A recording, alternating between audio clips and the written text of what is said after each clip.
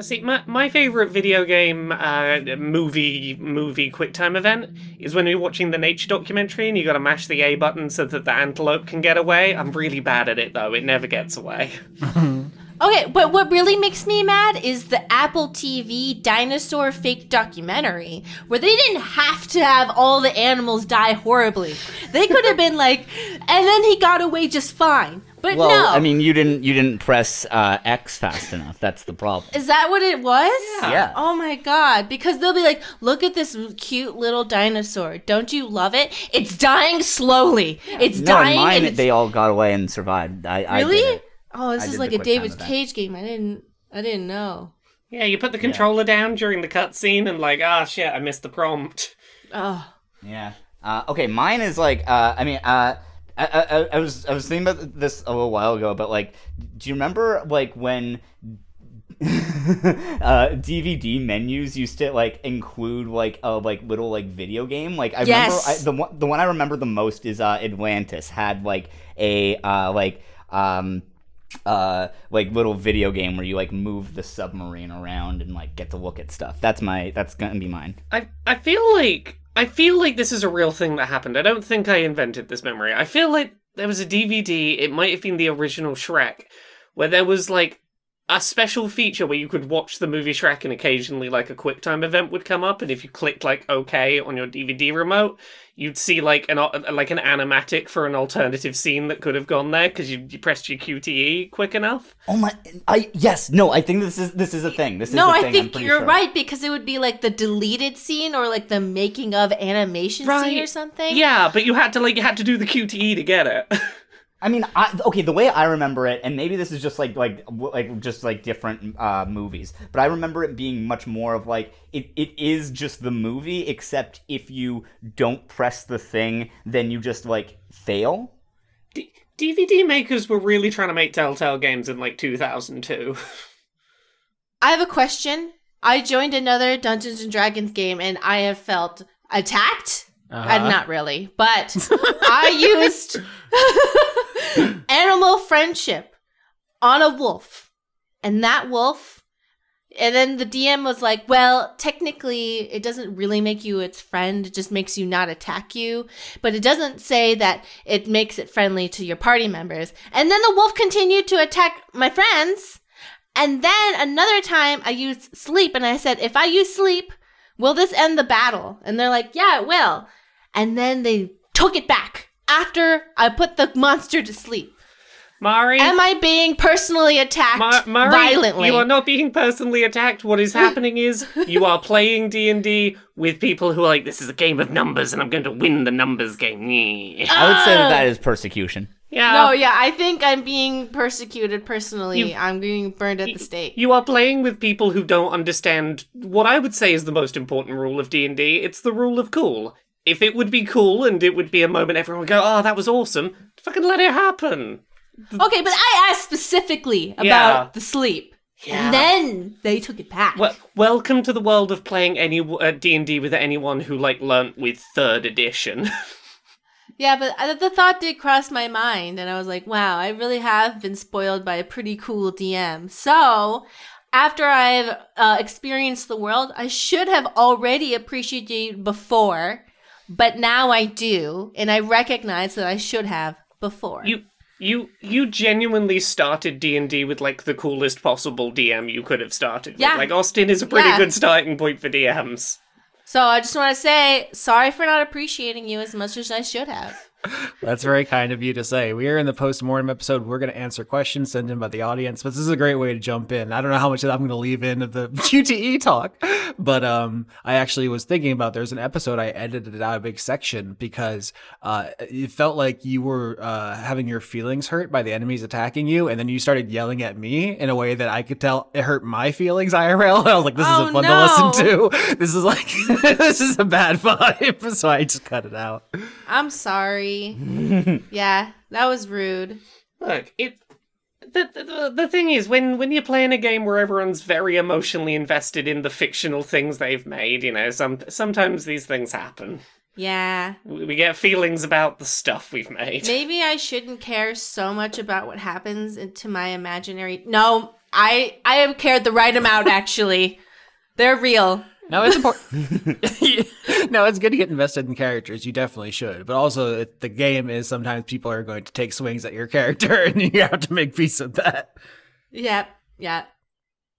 Big rude of me. I have a million questions here. I'm going to read them kind of as they come across my timeline. No particular methodology to this, and we'll answer them for about 2 hours. Here we go. Rain Dean and Patreon Demon asks favorite NPC. Oh, Red. Fucking love Red. Red's great. Wonderful. That was a good twist, too. Like, I did not see that coming. Yeah. Yeah, Red was like the really hit the sweet spot for me of, I love this NPC who I have assumed is no relevance to the plot whatsoever other than I want to make flirts at, through to, oh shit, you were actually important and I probably should have been paying attention. And I very much appreciate that arc. You got me. It's real good. I didn't like Laser.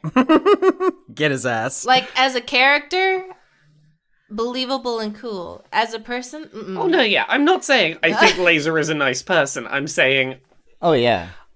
me as a player found them really interesting and very engaging. There was a meme in the listeners that Laser was wife or was wife material or something. I don't exactly know where it started or all the nuances of it, but that was the thing people were saying. Look, if you strip out all of the murder-related stuff, it's like, yeah, Laser's got like a nice little farm going, and is taking care of a little community of people and making sure their needs are met. Like, that's You could that's make like, a great life with Laser. yeah, other than all the murder. Oh, okay. One NPC I liked, but not as a person, but as a concept, and also that I killed them, was the slave fish that lived in the ocean. Oh, yeah, the I- fish that lived in my head for a bit. Yeah. I don't know what happened with our karate dragon, but from what I saw, from what I saw, it was pretty cool. All right, yeah, Kushim the Aboleth. I didn't mention this on Dragon Quest, but after that scene where you choked Juniper to death while they were psychically bonded, killing Kushim, there was we finished the recording, and then Skitch said to me the thing he wished he had done, which every time you do something on the show, you're like, oh, I could have done that better. That's just part of the thing. But this was genuinely a different tact that I thought was oh, that's better, and I wish we had done that. Which was when Juniper died, instead of feeding her Goodberry, which isn't exactly how the rules work on any of that. He said I should have used my electric karate. Basically, he can do different elements and done CPR punches or CPR moves with shock paddles to bring you back. Rule. This is That's why so good. This is why D&D is great. You can come up with a concept like electric karate CPR and go, yeah, we can that can be real. Yeah. So in my mind, that is how that scene ended. It's much more dynamic and more using the tools at hand and stuff. I thought was really cool. Next question, Mickle looking for games for my characters at Micklevane on Twitter. With the name of Pants for Pets LLC, the band The Experience, coming late in the show, do you think it was a better fit than names which come up earlier, such as Team Loser, The Tough Bastards, or The Moist Watch? Yeah. Here's what I will say about the naming conventions. I think Pants for Pets LLC, the band, The Experience, etc., as a name, was a lot more playfully created amongst the players over time as a running joke. And I think that is the kind of name that couldn't have existed with the party that initially set off on the adventure. Yeah. And I think that there is something to be said for the names that were created by a group of people who were functionally very not riffing with each other in as characters, versus one that's no, as a group we've got a running joke now. Mm-hmm. Mm-hmm. And it was able to be malleable to when things changed and stuff. I thought that was cool. I just would really like to see that on a t-shirt, but it keeps going. Yeah, merch opportunity. Yeah, the text just gets smaller and smaller. Yeah, next season, both parties get their names in episode 1 of their respective arcs, but they come to them at wildly different angles. One is just, Leon just says it, and everyone's like, sure. And the other one is like a long Wikipedia hole that is really incredible that I loved a lot. So sometimes it comes to you, sometimes you got to wait until halfway through the season, and you got to do Cocaine 2 about it. Can I change my answer for best NPC to Cocaine 2? Absolutely. Jasu, Badger Magician, asks, favorite biome? I really liked the nature and roots one. Because The one with the upside down rain? Yeah. that So that, one. I guess I don't know if you count that as the first or the second one. But that's sorry, for I sure. poorly explained. That's not the one I was going for. The one that we started at the bottom where the roots were, we went through all the sort of like ant tunnels up to there being the trees at the top was the one I was The going to go for. minerals. Yeah, the mineral one, I guess. It's I- the tunnels, of deception. Yeah, God the of tunnels. deception. I liked that one because it felt like there were multiple distinct like layers of it we were going through. It felt like it felt like it had the most things going on in it, where a lot of the biomes I think were like, here is the one couple of words that would pretty well describe the whole biome. I was like, no, this one had a bunch of stuff going on in it. I liked that. Yeah, I think structurally why that happened was because the first quarter or third of the season was about introducing all the players, all the characters, the people in the race, and then basically we finished that. I think Sprinkles and Piccolo was the last one introduced there at the tunnel. So at that point, it's like, okay, we know who the persona dramatis are, and now it's time to like do the damn thing. So it got more room to be complex because it wasn't just a backdrop for a character introduction. And that's not to say that I didn't enjoy the more simple ones, but that was the one where I was like, oh, yeah, it's the one that sticks in my head. Yeah, it's also where a lot of the biggest dramatic things happened. Peter died. Yeah. That's where it seemed like Dragon Quest had died, although Twist, they're fine. But it seemed like that's where the elves and all that met their end, and it was just full of bodies. So, yeah, it's like that's like our Red Wedding sequence there, where it's just like, oh shit, everything got so real. I liked the beach because we got to have a beach episode, and that was really fun. Oh, true. Yeah, that was very good.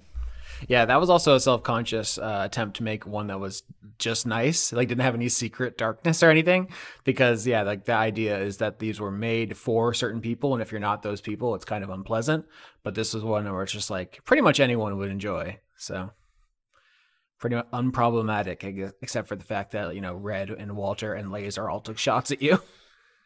Yeah, that wasn't whoever created that biome's problem, though. That was just, people. Yeah. So I was trying to have a mix of ones that were pretty nice, ones that were just horrible for you specifically, and ones that seemed nice but were horrible because of an unforeseen complication. Because that's the way, actual geography is, right? Like there are plenty of places that are nice during some seasons and not during others. There are some, like Florida, which are clearly not meant to be lived in by humans, but we insist. So Everyone's idea of perfection is going to be different. I don't know. I did really like the upside down rain nature biome and the beach biome. Those are both fun ones. I like the room to make up all the horrible animals. I think that like some of the some fun ones came out of the nature biome.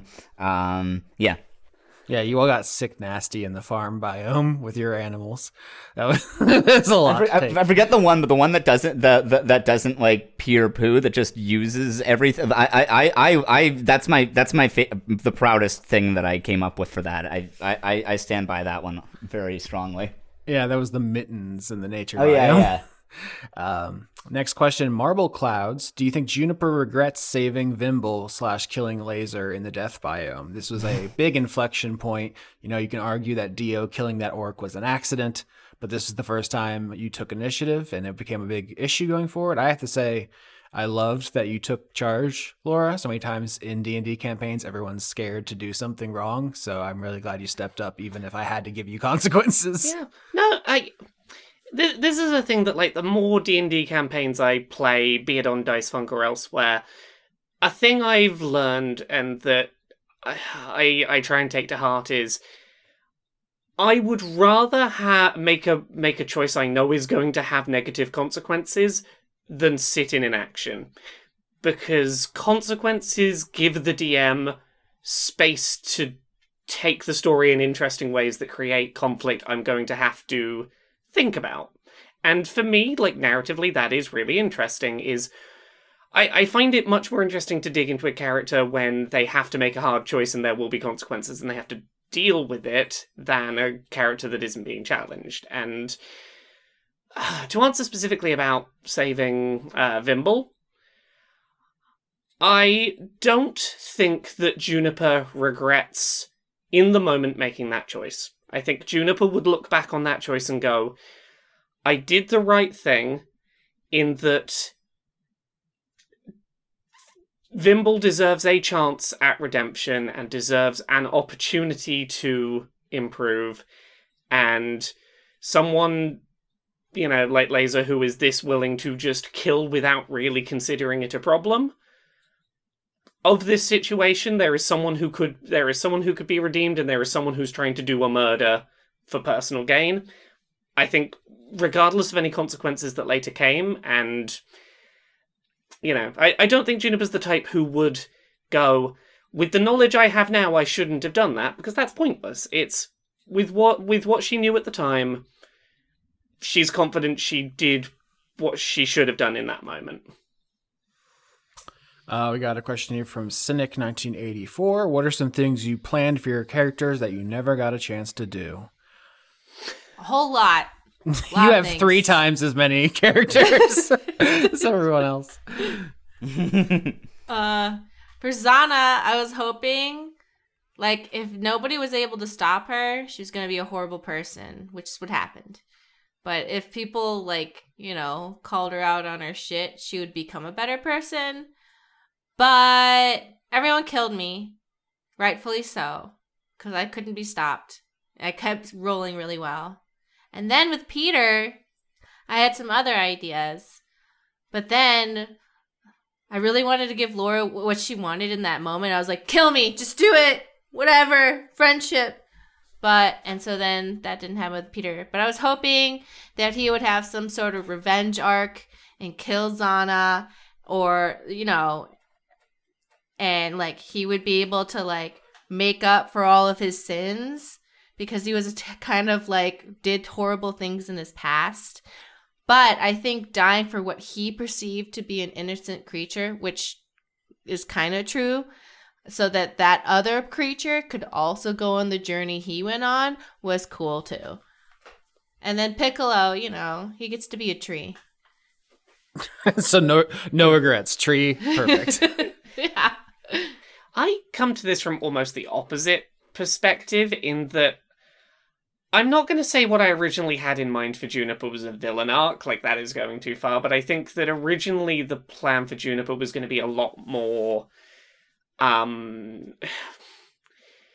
Juniper was going to have some ideas that were probably going to need to be shut down by the party. And that is a thing that I sort of downplayed and made less of a part of the character when it became clear that the party was lacking unity and needed at least one of the player characters to be trying to hold it together in some of the early sections. But what I'd sort of initially envisioned for Juniper had been someone who was coming up to this new world completely with no intention to be violent or, power-seeking, but that upon going up to the new world, the way I was trying to characterize early on was astronauts who go to space talk about the first time that they see the Earth from a distance, and how it fundamentally changes something in their brain as they go, this place is beautiful and perfect and so fragile, and I would do anything to keep it from being damaged. Yeah, a couple times you expressed kinship with Fortunato's whole thing, which is fuck all these people, we need to keep this place the way it is. It's a thing that I ended up pulling back from exploring maybe as much as I wanted to. The idea of Juniper ending up very much a slightly militant eco-warrior in that she probably would have been, like... Juniper, as I originally envisioned her, would have been the kind of character to get to the end of the world and go, fuck it, I'm making a plant wall that stops anyone getting in here. I am making an army of plant people to protect this place. I am doing anything I can to make sure this place does not get damaged. And would have needed some serious talking down from that, but it didn't. It felt like it would have been one too many characters in conflict with the party that had already been a bit of an ongoing theme. I mean, I definitely was not planning for Vimble to be as much of a villain, and like I don't know, I went into it very much being like I thought it'd be like an interesting and like sort of compelling character to be like as good of a person and like as heroic of a person as possible while believing some very bad things. And definitely went off the rails with that, like, for sure.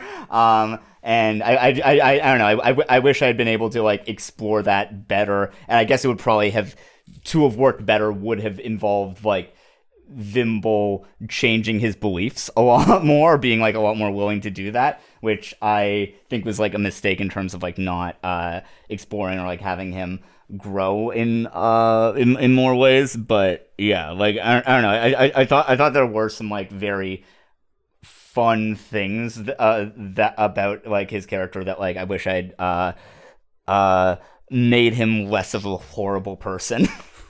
Yeah, I thought you were going down that route. We had the episode that was even called Zuko Redemption Arc, where you acknowledged, you know, that you were being a dick and like burned your cowl and everything. And I was like, okay, yeah, this is something. And then like 2 episodes later, you're just like, blah, blah, blah, blah, blah, I'm insane. It's like, okay.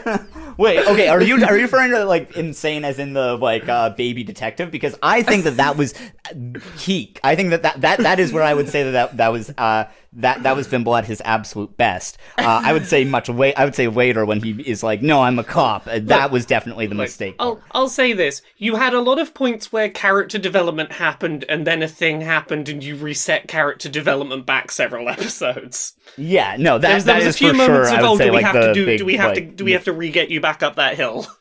Yeah, no, that was definitely like I wish I had done Vimble do a lot more character development, and also stay a baby.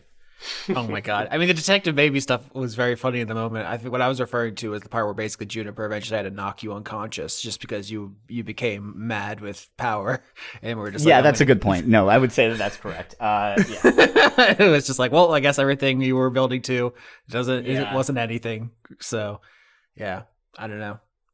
I mean, the whole thing of you doing character development only by a concussion became its own running joke, where you're like, I will not learn anything unless it is a hit into my head at full force. Yeah, I mean, yeah, I think that I don't know, I definitely should have done.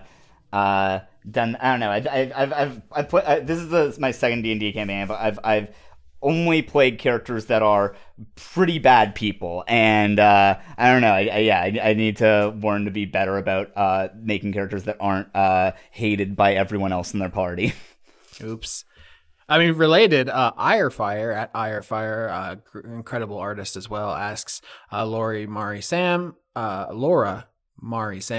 if Tran didn't join Pets for Pants LLC and Zana and Dark Justice were still in the group, what might the end game biome have looked like? So if the party didn't get Ship of Theseus and it was just their starting party, how would the end have been different? Because Juniper's the only one who made it from episode 1 to the finale. I mean, I feel like Vimble and Zana would I think would have like done just done something terrible. I think is probably how that would It would be like a police state, but it didn't look like one. It would look like really nice, like you weren't in one. Yeah, like in dystopian films, they're all like sad and stuff. This one would be lit as fuck. Like people would not know that they were being oppressed so horribly. Like they'd be like, "Oh my god, free lobotomies!" You know. So like BioShock before the Fall of Rapture.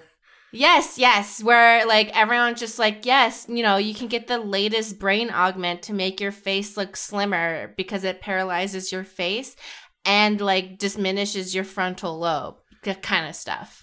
That kind of already exists. We might be living in this dystopia. I think for Juniper, the only way that party staying together would have worked would have been, like, I picture Juniper going all in on that sort of plan of how she was going to, like, really lock this world down, and not necessarily being on board with what any of the other party members wanted, but going, look, stay close to the biggest threats, and at the last minute, conflict between the party, I'm going to try and defeat both of you, and I will shape this world. Like, that's the only way I can picture. I agree. I think that's the only way that could have gone down. Evan Ledoux at Ledoux Evan asks, classic question, favorite time you rolled terribly? Oh, I for me, for sure, it's when we like saw the Idrisil and I died. That was very funny. I still think about that and chuckle. Like that was hilarious. I love that so much. This season was so funny. A lot of the fucking discourse is about the characters being monsters to everyone, but I feel like it gets lost. The shit was fucking incredibly funny. there was some fucking funny episodes. I don't know if it was a single roll, but at the very least, the series of rolls that led to Juniper's foot getting cut off. That was one where I felt like there was consequences for Juniper as a character, but also an opportunity to move things forward in the relationship with Laser in a way that, like, got some of the... It was the first one of these people has decided they've had their vengeance and doesn't want us dead anymore. And that felt like a moment that I could play with.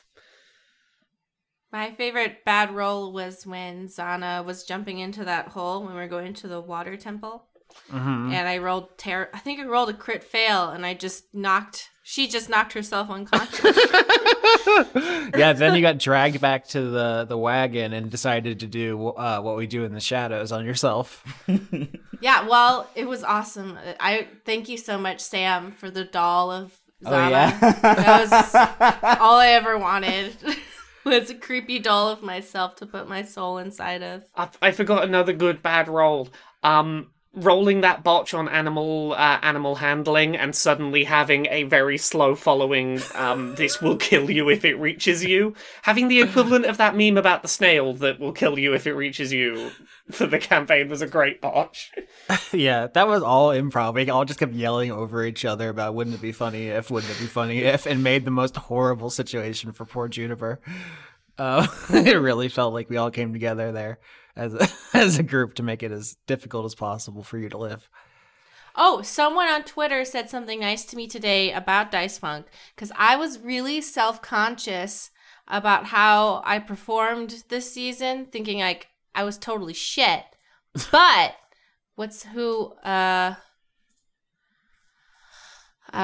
somebody, oh, damn it, where are they? They're out there. They know who they are. Penny Dreadborn, he, him, on Twitter. Penny a pound. Thank you for saying that they liked how I did in season 9, because I was feeling like I did a terrible job. Thank you. You're very nice. Yes, thank you everyone for all your support. We have another question here from Bella Octopus Solutions. Which of the creatures the players made do you hate the most? Oh, God, there are some terrifying, horrifying things that were made, huh? Mm-hmm. I feel like hate the most also includes love the most, because it's a fine line with, say, the Rons. I was about to say I love the Rons. I think that no notes. Look, the Rons are a fascinating, well thought through, terrifying creation. I can't not be unsettled by the creature that wants to be consumed. There's something. Oh my God! Yes. There is something. That was, yeah. There is something just slightly unreal about that. It gets me. I mean, I fully agree with you on the Penguin. I did like it being my like it was a very fitting sidekick for Bimbo, I think. But also, yeah, the fact that its like thing is that it's just like every once in a while when it's like feeling disobedient will like try and like stuff itself into your mouth is such a like deeply cursed, upsetting thing to think about seriously for any amount of time. I kind of liked it because it made me like, oh, I don't have to feel bad about enjoying meat, you know? I had beautiful conflicted feelings. Marble Clouds asks, Laura, do you think Nifix would approve of the world Juniper decided to make? It is a tricky question. I think Nifix's main opinion would have been you had the confidence to make something, and people who don't like it can just go and find somewhere else to be. They're not trapped there. I don't think Nifix would have liked the world that Juniper originally was going to set out to try and create, but I think that she would approve of the one that was ultimately made.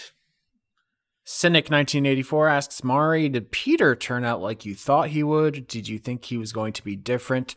So yeah, when you sat down at the beginning of the season, your whole thing is I'm playing a cheerleader who's possessed by a demon. It's very Jennifer's body. And then it turned out she was, way worse than he could ever hope to be. And then he was just kind of a cool dude. Is that how you envisioned it?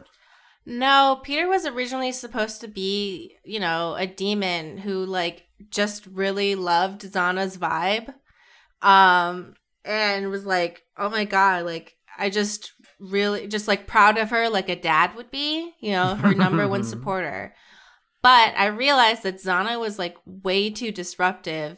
And here's my chance to like kind of have the same vibes and be a little bit more chill. So I was like, well, what if like this demon was like the Big Lebowski kind of guy, like Office Space vibes instead? Because that's way more chill. And what if you just wanted to do drugs and everyone to get along in order to like change as a person, which was something I was trying to do at the time. And also like, I like it when people change as people because I don't know. I wanted to be a different person. And so I was like, okay, well, what are all the things I really want to be? So I made Peter the things I really wanted to be. And all the things I liked about myself, which maybe that's too much of an informational. I've given away too much information, but anyway. No, you have done the thing that like. Here's the secret. Everyone at some point does a D&D character where it's some kind of like I'm working through something or I'm being aspirational about myself. That is just a reality of how playing D&D tends to go. Yeah, because like I didn't want to be a high-strung person anymore who was like, whatever. I want to be like, no, I want everyone to get along. I want to do drugs. I want to get past whatever the fuck's going on. I just want to be a demon who's a slacker. That's who I am. I think it can be pretty healthy to have a space to go, I'm gonna perform being the kind of person I want to be and to act out the things that, you got going on. Yeah.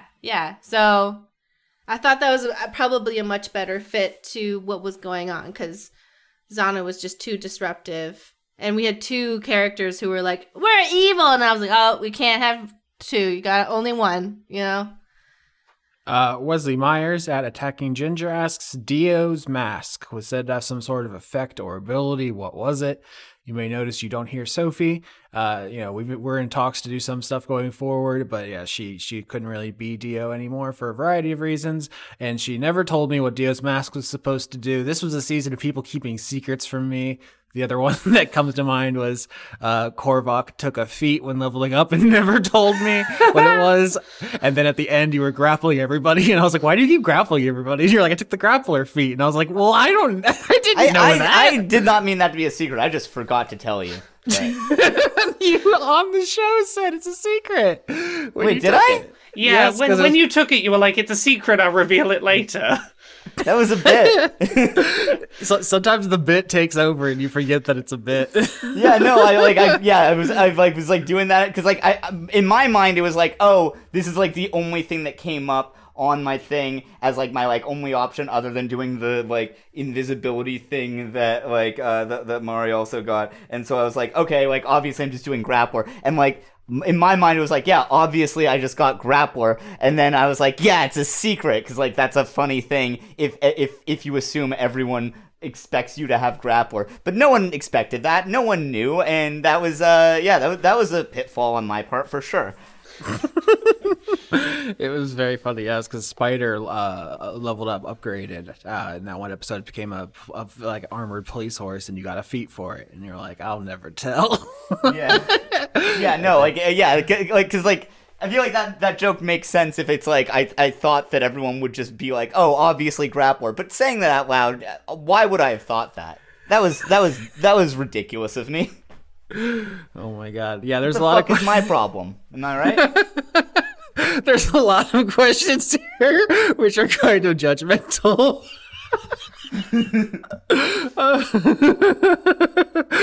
Heavy Man, the Iron Trebuchet, Mari and Sam, which deep hole in your souls did Zana and Bimble come from? How much concrete do we need to seal it forever? Oh my god.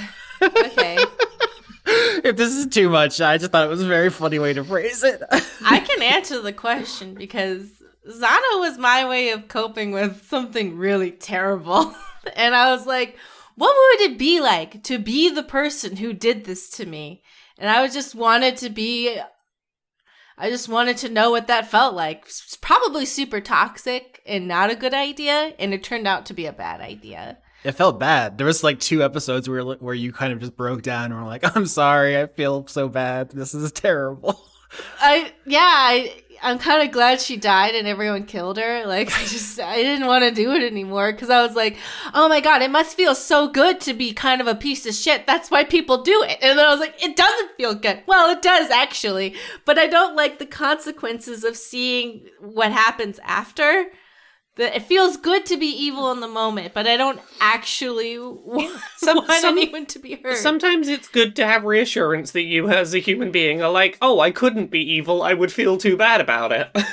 Yeah, actually, thank you, Laura. That was right.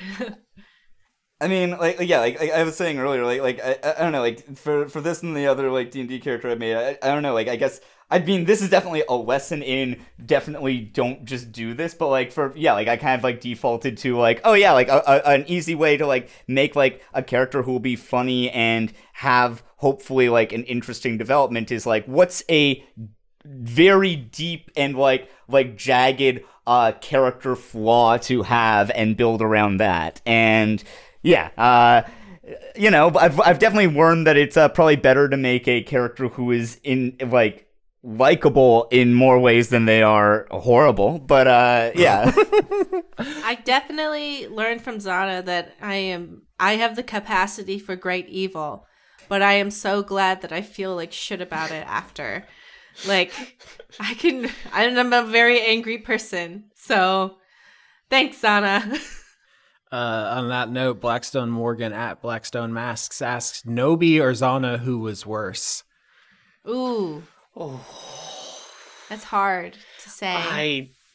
Look, if one of them was going to stay around as like a member of the party long term, Nobi was worse. I'd rather have Zana around than Nobi. Zana's easily manipulable. Whatever. Just leave it. As terrible a person as Zana was, Zana didn't at any point make any of the listenership stop and cry, so it's fine. Oh yeah, and Zana was also not a bigot because being a bigot is for losers. So She could never be so cringe. yeah, because she was like, no, I actually have good reasons to feel like I'm better than other people. You know, I don't know. Let's just put that in just in case. I didn't want to act. You know how when you have like evil villains, but they're like, but I'm not a racist, and you're like, okay, yeah. Any of you can feel free to chime in if you see a question on the Discord or in the thread you want, or if you just another topic you want to talk about. I have to admit that I have unbelievably deep-seated anxiety about reading anything that has to do with anything I do in case someone says one single negative thing about me. Oh, no. I'm not strong enough. And that's why I don't want to work on the internet anymore. I can't. I just... As someone break currently down. sat refreshing reviews of a book that I released that are like some people have read but it's not fully out yet, it's not fun being like, oh no, what do people think of my work? You've all been deeply traumatized by the computer, huh? Yep. Yeah, And you know what? Yeah. You don't have to be on the computer. I've actually gone off the computer this last year. You know you can like have friends in real life? You can like do stuff. Yeah, but like, crazy. How will I share with people all of my thoughts about video games? I hang out with them and watch a movie. It's Nerd. nuts. Yeah, it's Nerd. crazy. And I have a boyfriend now in real life. He bought me minerals to dangle on my body. That's the weirdest way you could have put that.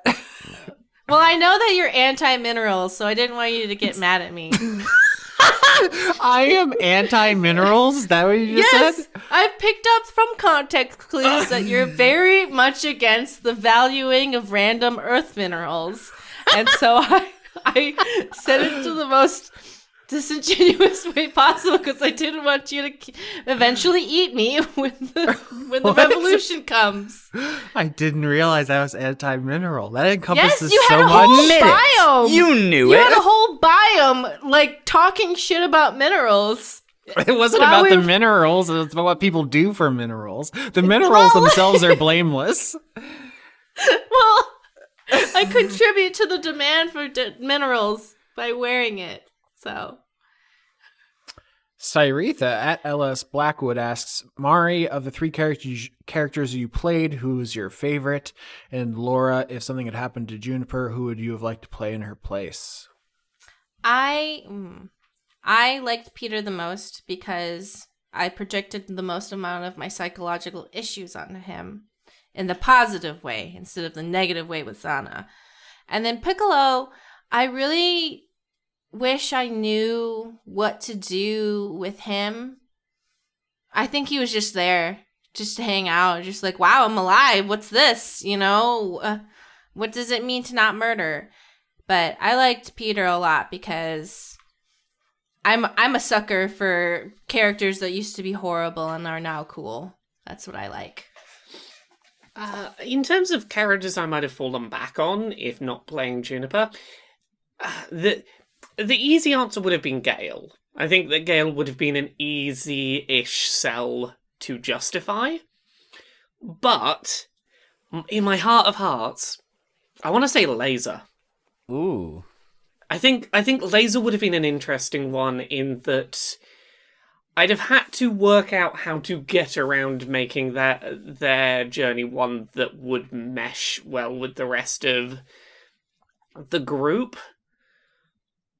And I feel like that, obviously, you know, it would depend how things played out, but I can see a world in which Juniper died and Laser catches up with the group after having been trying to kill Juniper for half the campaign. And suddenly is like, oh, I didn't actually mean to... I wasn't actually trying to kill you, I was just trying to get, like, some vengeance. Because, like, I felt bad that you took the tail, but, like, you're dead, and maybe that's my fault for constantly having you on the run exhausted, and that might have been an interesting place to try and explore something. Well, yeah, when you met up again with Laser in the future biome, everyone else in the party was a stranger to Laser. Laser had never met Piccolo or Korvac. Yeah. Or had met Treyarch, but they were on positive terms. So if you weren't there as Juniper, you could have just been Laser and been like, yo, what's up? Because you didn't have any baggage. I not only would Laser have not had any baggage, I feel like if Laser had turned up and everyone from the original group was gone, I feel like that could have been some interesting role-playing ground. of, oh, I assumed Juniper would still be here. Juniper's always, like, everyone else is coming and going. Juniper's always here. Yeah, it's fascinating. There's something to be said about the way that a bunch of the NPC stuff turned out, because in my original quote unquote plan, everything is always very tenuous, but Yeah. the idea was every, starting party member had a rival from their university, but then so some of you jettisoned your characters so early, like Vimble barely got to interact with Gale, and there was supposed to be the dynamic of like the rich trust fund kid and the scholarship like scrappy person, and then they just didn't get to do much of that. So then Gale kind of became more associated with Juniper as the girlfriend or whatever. Similarly, like Walter was Zana's like kind of oblivious bullying victim, or like somebody she was manipulating. But then you jettison Zana early enough that Walter ended up being more of Trayan's rival. So there's all these different, like, all the NPCs kind of went in unexpected directions. So everything was on the table. Piccolo was supposed to be a completely different NPC. I was only Piccolo for like 20 minutes before I didn't get to be him anymore. So it's pretty interesting there. I don't know if anybody has any thoughts about it. Dragon Quest talked a lot about how much they love Sprinkles. I was very worried that Sprinkles wouldn't go over well because she couldn't speak. No, Sprinkles was very cool. I really liked Sprinkles. I think, Sprinkles is a really cool character. I think you did a fantastic job with making Sprinkles an engaging character to have interactions with in scenes that could not be dialogue heavy. It was a big challenge I gave myself, so I'm glad it worked out. Yeah, I think you pulled it off really well. Obviously there's a certain degree of I love to just fucking make choices that are going to have consequences because I love to give myself shit to deal with. But like, yeah, to Juniper, you created a character who got Juniper to be willing to say yes to a ritual that ended up with a person living in her head without saying a word to her. And like that is a testament to, I think you handle Sprinkles really well. It's interesting you bring that scene up, because I was definitely thinking that, like, okay, so Juniper has this whole rivalry with Laser, and you have this relationship with Gale, so you're kind of set for storylines. Piccolo just came back to life, is dealing with the guilt, and is you didn't know this at the time, but I was like, is going to meet someone whose friends he killed. That was Sydney was coming back, and like, okay, so Piccolo's good for storylines, and also has the Peter. You want to revive that? It's a great motivation. But I was like, Korvac. Korvac is Korvac. He it's hard to even nail down what his brain situation Korvac is. did not really have much of a thing really going that like stayed consistent. I didn't feel like there was much to latch on to a Korvac that like worked. Like, I don't know. Yeah, at first it was like he was like, I don't know, just like chill gardener guy, but then I don't know, then became like deeply traumatized Vimble cultist, and then I don't know. There's But I was hoping that maybe Korvac would step up and become linked with the Aboleth, because then that could be your thing. Like, I don't know, like it's like a storyline opportunity, a plot line for you to interact with. And true, yeah, that would have been. But now you kind of just got to do the thing you're doing. So yeah, it's hard. You can't make people do. I guess you could make people. I don't, as a DM, make people make choices. So it's you can't really control that stuff. Look, Austin, the problem you've got here is that if you lay out a plot point that's probably going to have consequences and we don't know what they are, and people are going to have to deal with shit later, if someone doesn't jump on that within like a minute, I'm always going to go, I mean, I want to know what the plot is. I don't want to walk away from story. Give me that curse or whatever. Yeah, like they may put that content in the game. Let me experience it. Yeah. You and I have been poisoned by video games, so we have to get the entire quest line, or we're not going to get this. We're not going to get the sword at the end. I've done enough like DMing of one shots where I'm like, if I put a cool thing out on the table and everyone just stands around going, okay, we're gonna walk away from that, I'm always like, oh, so I'm like, nah, fuck it. If there's a cool thing on the table, I'll pick it up. I want to know what that is. Dr. Whale Botanist at Whale Botany says, of all the things to be appalled by in Dice Funk, the Pangman is the worst thing to be made from this podcast. I hate you. See you next season. Correct. I love the Pangman. Yeah, you are right. I thought it was such a cool concept. I can love the concept of the Pangman and also hate that the Pangman exists. There's a lot of the questions have this kind of tone. How dare you? I can't believe you've done this. Can't wait to see more. Yeah. One thing I saw some people asking about that we haven't talked about here, and I don't know whether you talked about in the Dragon Quest side of the postmortem, was what the experience was like of recording the sort of two parallel running stories. And I'll say this, as a player, those were being recorded in parallel, and largely as players, we didn't know the events going on in the other story as we were recording. It was very much a case of, other events happened off screen, and if it was important for us to know, we were told things, but largely there's another story going on somewhere else. At some point it'll be relevant. Which is a very different experience to sort of how we're setting up for Season 10, where there is at least some more understanding of what's going on between the two things happening. Mm-hmm. Heavy Man, the Iron Trebuchet asks, how the fuck did Vimble get 4 negative stats? Did you have 4 negative stats? Your character creation was quite an interesting thing. I don't know if you want to speak to that, Sam, how you made the world's most fragile death cannon. Did I have 4 negatives? Because I definitely had very negative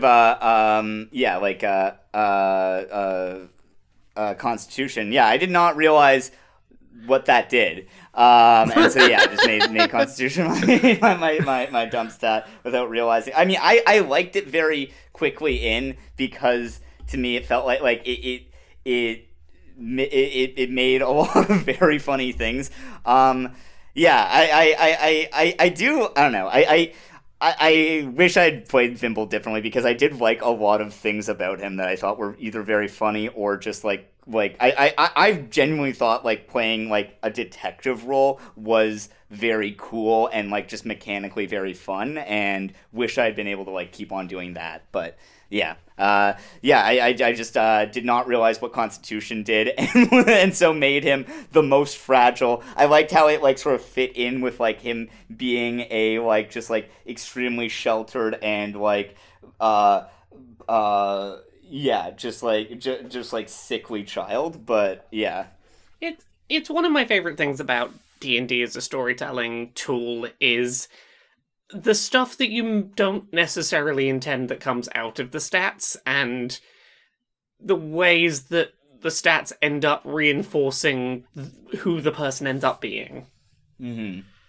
Yeah, the first time I ever played D&D was on this show. When my character Anne, I dump statted intelligence to such a truly abysmal level that she was barely functional. So it's a tradition. I think this show gives you the full spectrum of experience, from people who don't know what the numbers mean to people who are designing their own tabletop games like Sketch. So you get the whole thing. I think I don't like being a human, even close. IRL, unrelated to the show? I think I love being weird. No, that's a dumb thing to say. That's not insightful. I mean, you said this last season. You're like, I wanted to be slime because I was tired of the human existence, and I wanted to become kind of a sludge creature. Yeah. I still feel like slime is the closest thing I've ever come to just being myself. Yeah, I will empathize with you here. I am a big believer in 99% of the time, human is the least interesting thing you could be in D&D. I think I was a human for Frank in season 4.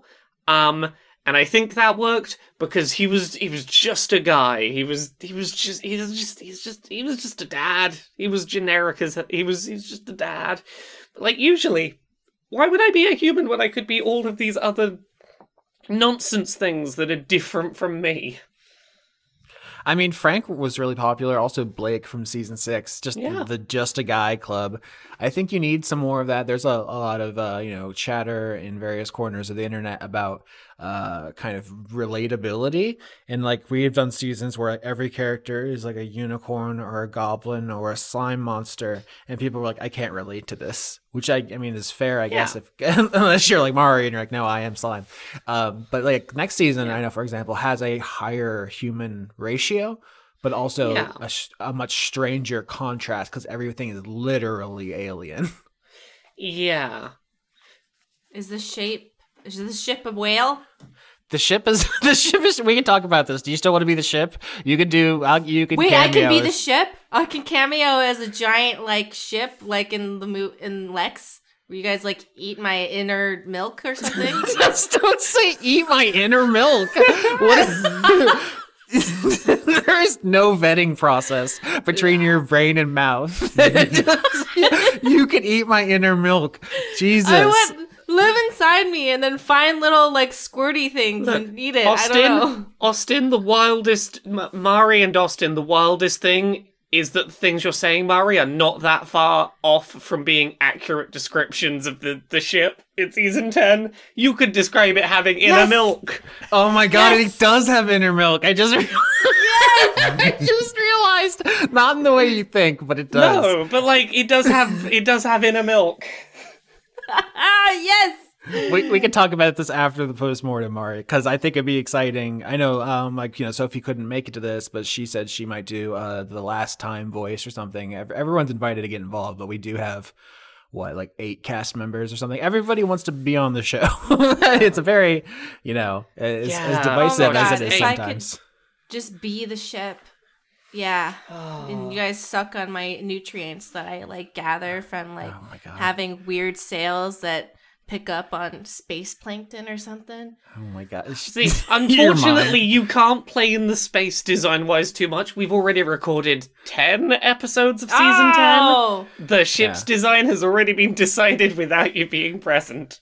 Well, at least there's inner milk. There is inner milk. Something I've always desired to have and be.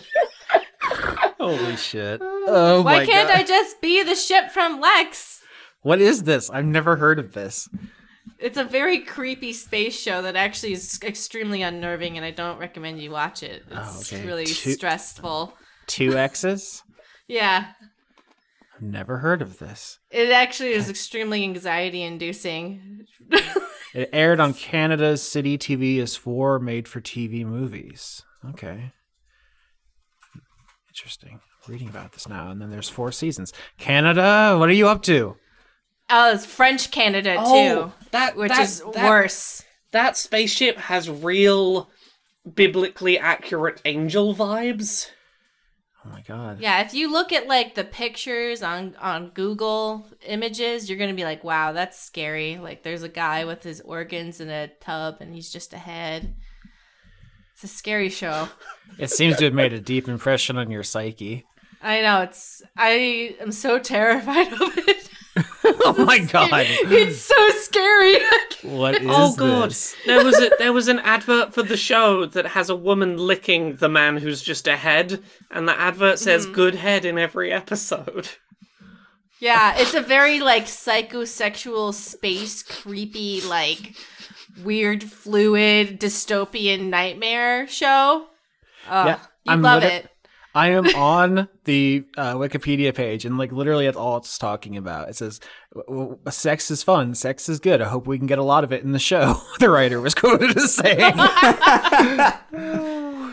Well, he shouldn't have, because the sex in that show's terrifying. Look, it's so scary. Austin, I know we're 10 episodes deep, but can we scrap season 10 and just restart it with this as the primary influence? Yeah, to an audience of 7 really disturbed people. Yes. This is a lot. Boy. Okay, so assuming this is the last time you ever get to talk about Zana or Vimble or Juniper, are there any other thoughts you want to put out there before we wrap this up? I wish that she felt the true insults. Okay. To me, I'm never going to kill someone. But if I was in some sort of revenge situation, someone killed my child, whatever. I never understood why you just kill the person. I wanted to torture Zana because we wanted revenge, right? Killing someone, it's the end. They're not suffering anymore. I don't like that. Especially if it's canon, we don't have an afterlife. I want them to suffer before they die if I hate them. Am I wrong? Like, if someone did something to me where, like, I really wanted, like, I just don't get it. Like, bam, it's over. No, I want to be like in that other movie, Something Citizen, where Gerard Butler creates weird booby traps to torture the people who have hurt him. I want to do that. That's my vibe. Law-abiding citizen is the name of that. Yeah. Yeah. Like, if I had a revenge thing over a system that probably would never happen in our criminal justice, I would want to torture them in a mirror. That's, maybe skin her. You would want to torture them in a mirror. That's what season 3 of this show is about. Is about the kinds of justice, restorative justice, retributive justice, and there are mirrors involved. I have a show for you. It's called Dice Funk. Well, it's not justice. It's revenge. It has nothing to do with being fair. It just, if someone made me want to kill, I would want to make them suffer. Here's a spoiler. You could just, as a punishment for someone you hate, you could put them in one of the season 3 mirrors. That's a thing you could do. Oh, no, I would want to torture... Oh, they go in the mirror? Because I want to torture them so they can see themselves in the mirror so they know what's happening to them. The mirror... The inner part of the mirror tortures them. They torture themselves, kind of. No, I want to be the torturer. I want them to see me cutting off body parts. I'm glad you know what you want.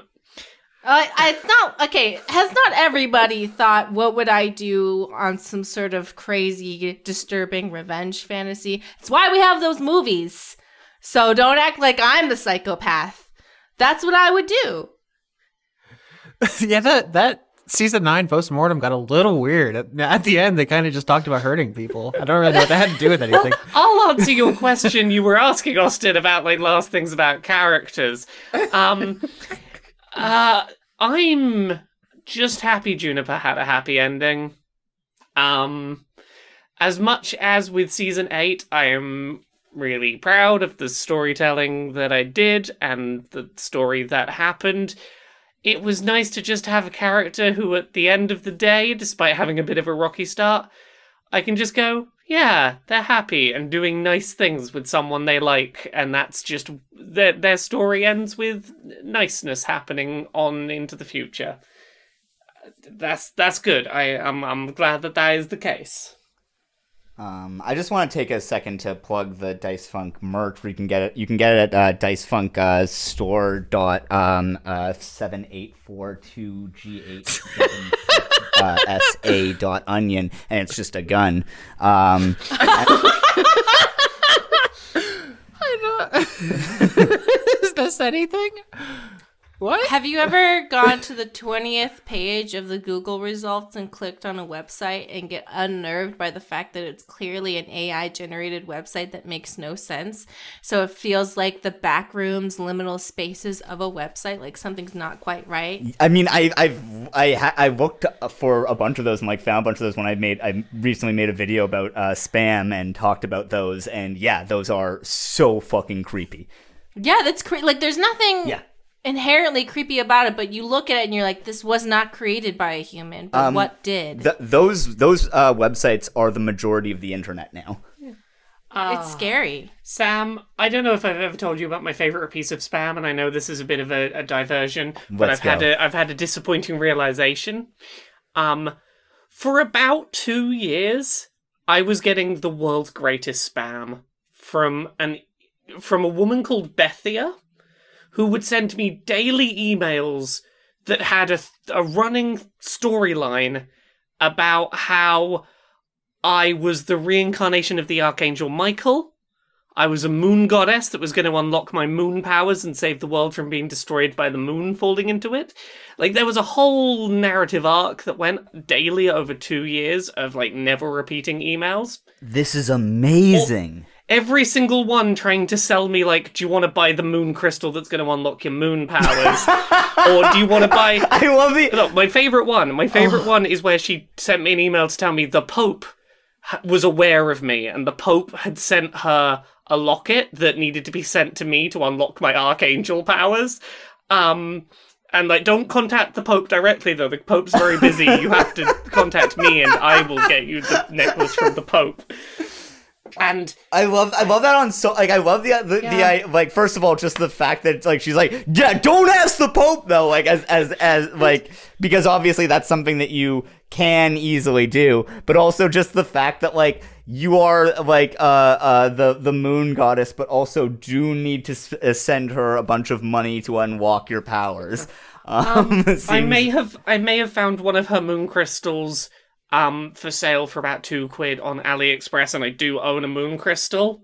I did once email her back and say, well, it's. I'm really glad that you told me about the moon crystal. I did manage to. The way I spun it was, I was just out for a walk, and look at this. I found one of the moon crystals. The universe must really be trying to reach out to me, and sent a picture of the one that I'd purchased, not from her. But back in October, it finally stopped after 2 years. I no longer hear from Bethia about my future. Well, it looks like she started taking her medication. Another one lost. Yeah, no, she got the help she needed, and now it's just sending like 419s and like trying to get people to like send money to like a Nigerian prince. Oh, now she has normal scams. Yeah. Can you imagine how exciting your life is if you just really go on everything, all of the weird shit on the internet, like, oh, spiritual, like, you're destined and shit, like, that's gotta be exciting if you feel that's your life. I mean, look, I'm just gonna read you a very small snippet because I have to share this with people while you're here. You have to know. Oh my god, please. I thought you were ignoring my repeated offers to protect you from the troublesome entity entering your life in only a few days, but then I felt you. Last night, whether you realized it or not, your spirit reached out and touched mine. We are still spiritually connected. Somewhere deep down, you want the vortex of positive energy that I've offered for you to come true. So while you dreamt, a piece of you signaled me that you weren't ignoring my messages. Once it becomes necessary, you shall perfect the art of remote telepathy. Even though we aren't physically together, I can project my spirit into your space and perform this ritual with you. It will take only 3 minutes, and then you will be able to reach out to me spiritually anytime you need to. We will be able to remote telepathy anytime if you just practice with me for 3 minutes. Trust your intuition and trust in yourself. This will work. I got 2 years of daily emails. I have a like question. This. Like, how personalized do you get the sense that these were? Like, do you think that she could have been sending like 100 of these out to just different people, or like is there like a vibe that like they are personally catered to you in some way? Oh no, I don't doubt that there are other people out there that got the exact same 2 years of daily spam that I did, but like I don't want to think about that. I want to think about the fact that I have the magical powers to control the moon, if you didn't know. I think any business model that relies on the mental psychosis of your buyer, it's solid. Like, you can get a lot. You know, it's kind of like in the games industry, you have the whales who drop money. Like, you're not going to get a lot of people with the moon crystals. Now, but the people you do get, oh, you're getting it. Now, Austin, this is Dice Funk related, I promise, because I hope you're ready for season 11, where I will be playing Bethia, the messenger for the moon goddess. Will be my season 11 character. I hope you're ready for that. I mean, you're only half joking, right? Because you all in this call decided what season 11 is, and it's the plant water world you made. So you have kind of cursed me with your nonsense, and now I have to fucking incorporate the riddle snake into my whole thing. Yep, and I will definitely not as a joke be playing a woman who constantly tells people that they have magical fates. Oh boy. Thank you for playing with us, Austin. We very much appreciate you making a story that we get to play. It was very good, and you put a lot of work in, and we're very thank you. I almost didn't survive this one, fellas. Folks, this one was close. Yeah, that was very clear. God damn it. Chaos reigns. The fox from Antichrist. Yes, you actually knew what I was talking about. Okay, cool.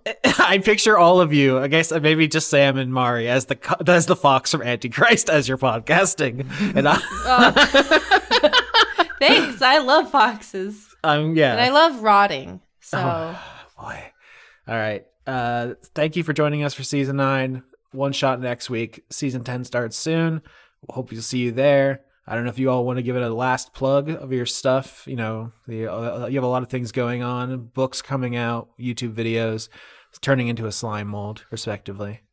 Oh yeah, I'm going to college. Nice. Thanks. Oh, yeah. That's what I said, turning into a slime mold. Yeah. I'm going to college. I met a nice boy. He keeps buying me minerals. So I'm pretty sure that means he wants to be with me forever. That's how it works, I think, with humans, right? With I with don't know. boys, mineral Yeah. boys. Yeah, he makes a famous video game. I feel really cool. Wow, awesome. Just taking another shot at minerals, eh? You just couldn't help yourself. You couldn't help yourself but get one last dig in. Yeah. First of all, I love minerals. I love decorating my body with minerals. I will be eaten when the society collapses, but that's fine. And I have a cool life. No, Go to you'll be like the Romanov children where they're bulletproof because they're like covered in diamonds. Yes, exactly. Oh my god. Yes. Mm-hmm. But then eventually I do die after they figure it out. But they think I'm magical for a little bit. I know people think it's magic. I feel wait, no. So I don't know if they think it's magic, but they do. You are bulletproof. Well, no, because they were freaked out by it at first because I read a book because my dad was like, you should read this. And it was like Christmas. And I was like, okay. And then it was the most depressing thing in the world. And I just put it down. Okay. So I have a thing to promote. Yes. I'm going to promote this thing because by the time I promote it in season 10, it will be considerably in the past by then. I wrote a book with my wife. It's called Who Hunts the Whale? It's a novel. It's set in a fictional AAA video game development studio, and it is definitely not a critique on the real-world video game industry that is loosely based on a pastiche of existing real-world game development studios. The first page of the book says that any similarities to anything in it is purely coincidence. So, Or why are you winking? Why do you keep winking? look, if you wanna read a very fictional story that is fiction about a video game company that, like, oh, they're doing bad things, but, like, that could never happen in the real world, right? And, you know, what we could maybe do about that? Go read Who Hunts the Whale. By the time this goes up, it'll be out. Go check it out. I wrote it with my wife, and I'm really proud of it. It's my first full-length novel, and I don't usually like books by the time that, like, they get to publishing, because I've had to read my own work so many times that I'm like, oh, I hate everything I've ever done. I don't feel that way about this one, and that's a good sign. Go read Who Hunts the Whale. I have a conspiracy theory that somehow it's true, but that's me as an independent person. Well, I mean, look, you can have that conspiracy theory if you want, but the first page literally says any similarities are purely coincidental, so, like, when you read about the fact that Supremacy Software makes a game called Call of Duty, if Call of Duty makes you think of any real-world video game, that's just a coincidence. That's on Law you. and Order rules. You Got need to it. take a big, long look in the mirror if you Yeah. think that that's related to anything. You need to touch some grass. Yeah. You know? Get real. Exactly. I will never touch you need to grass. stop kidding That's- yourself. That's where the bugs live. I will never touch grass. I just want to plug my book. It's about the Romanov children. I thought you were saying I want to plug my book, Blood Meridian. I finally finished it.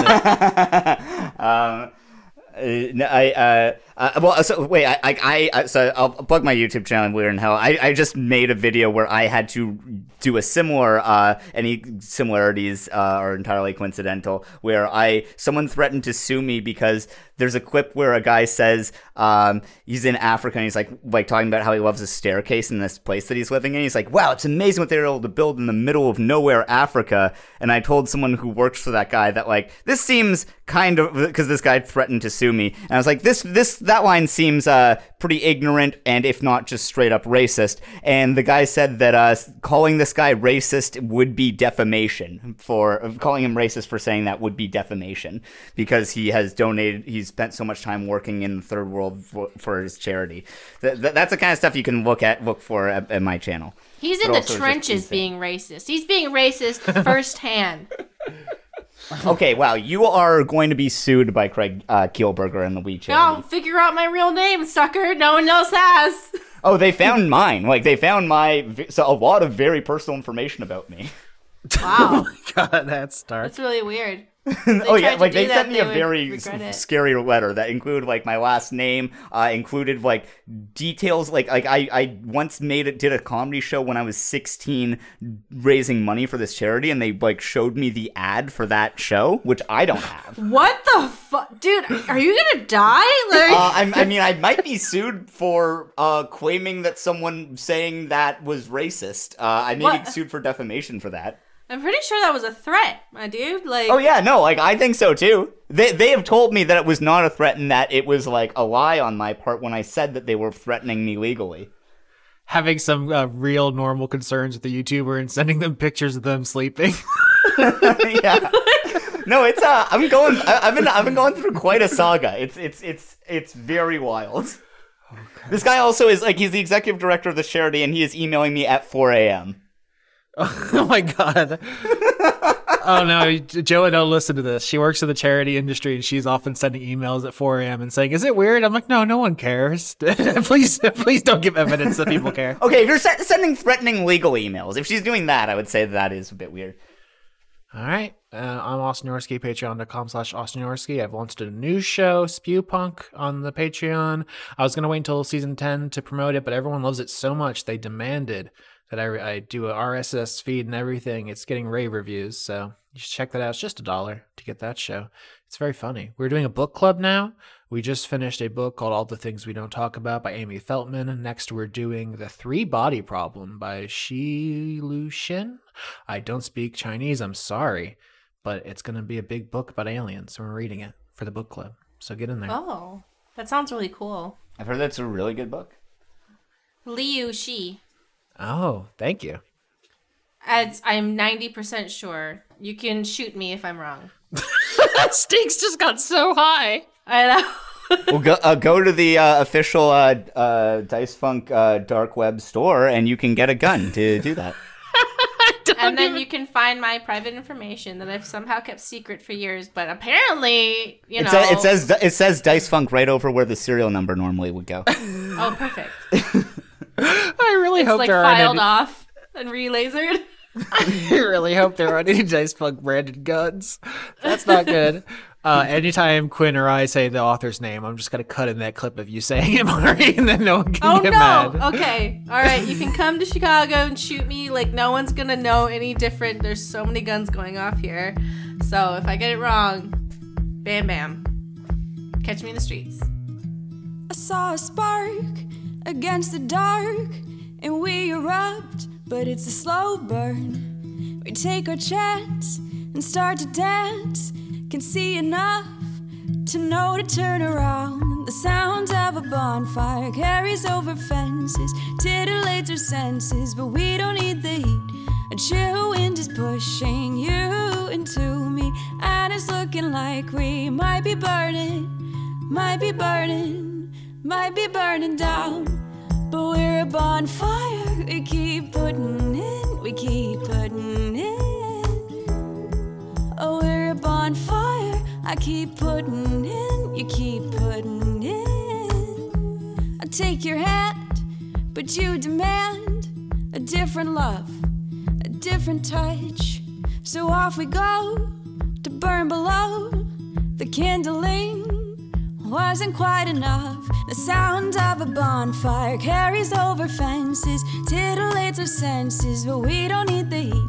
A chill wind is pushing you into me, and it's looking like we might be burning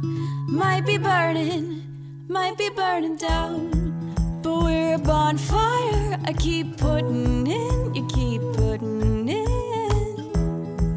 Oh, we're a bonfire,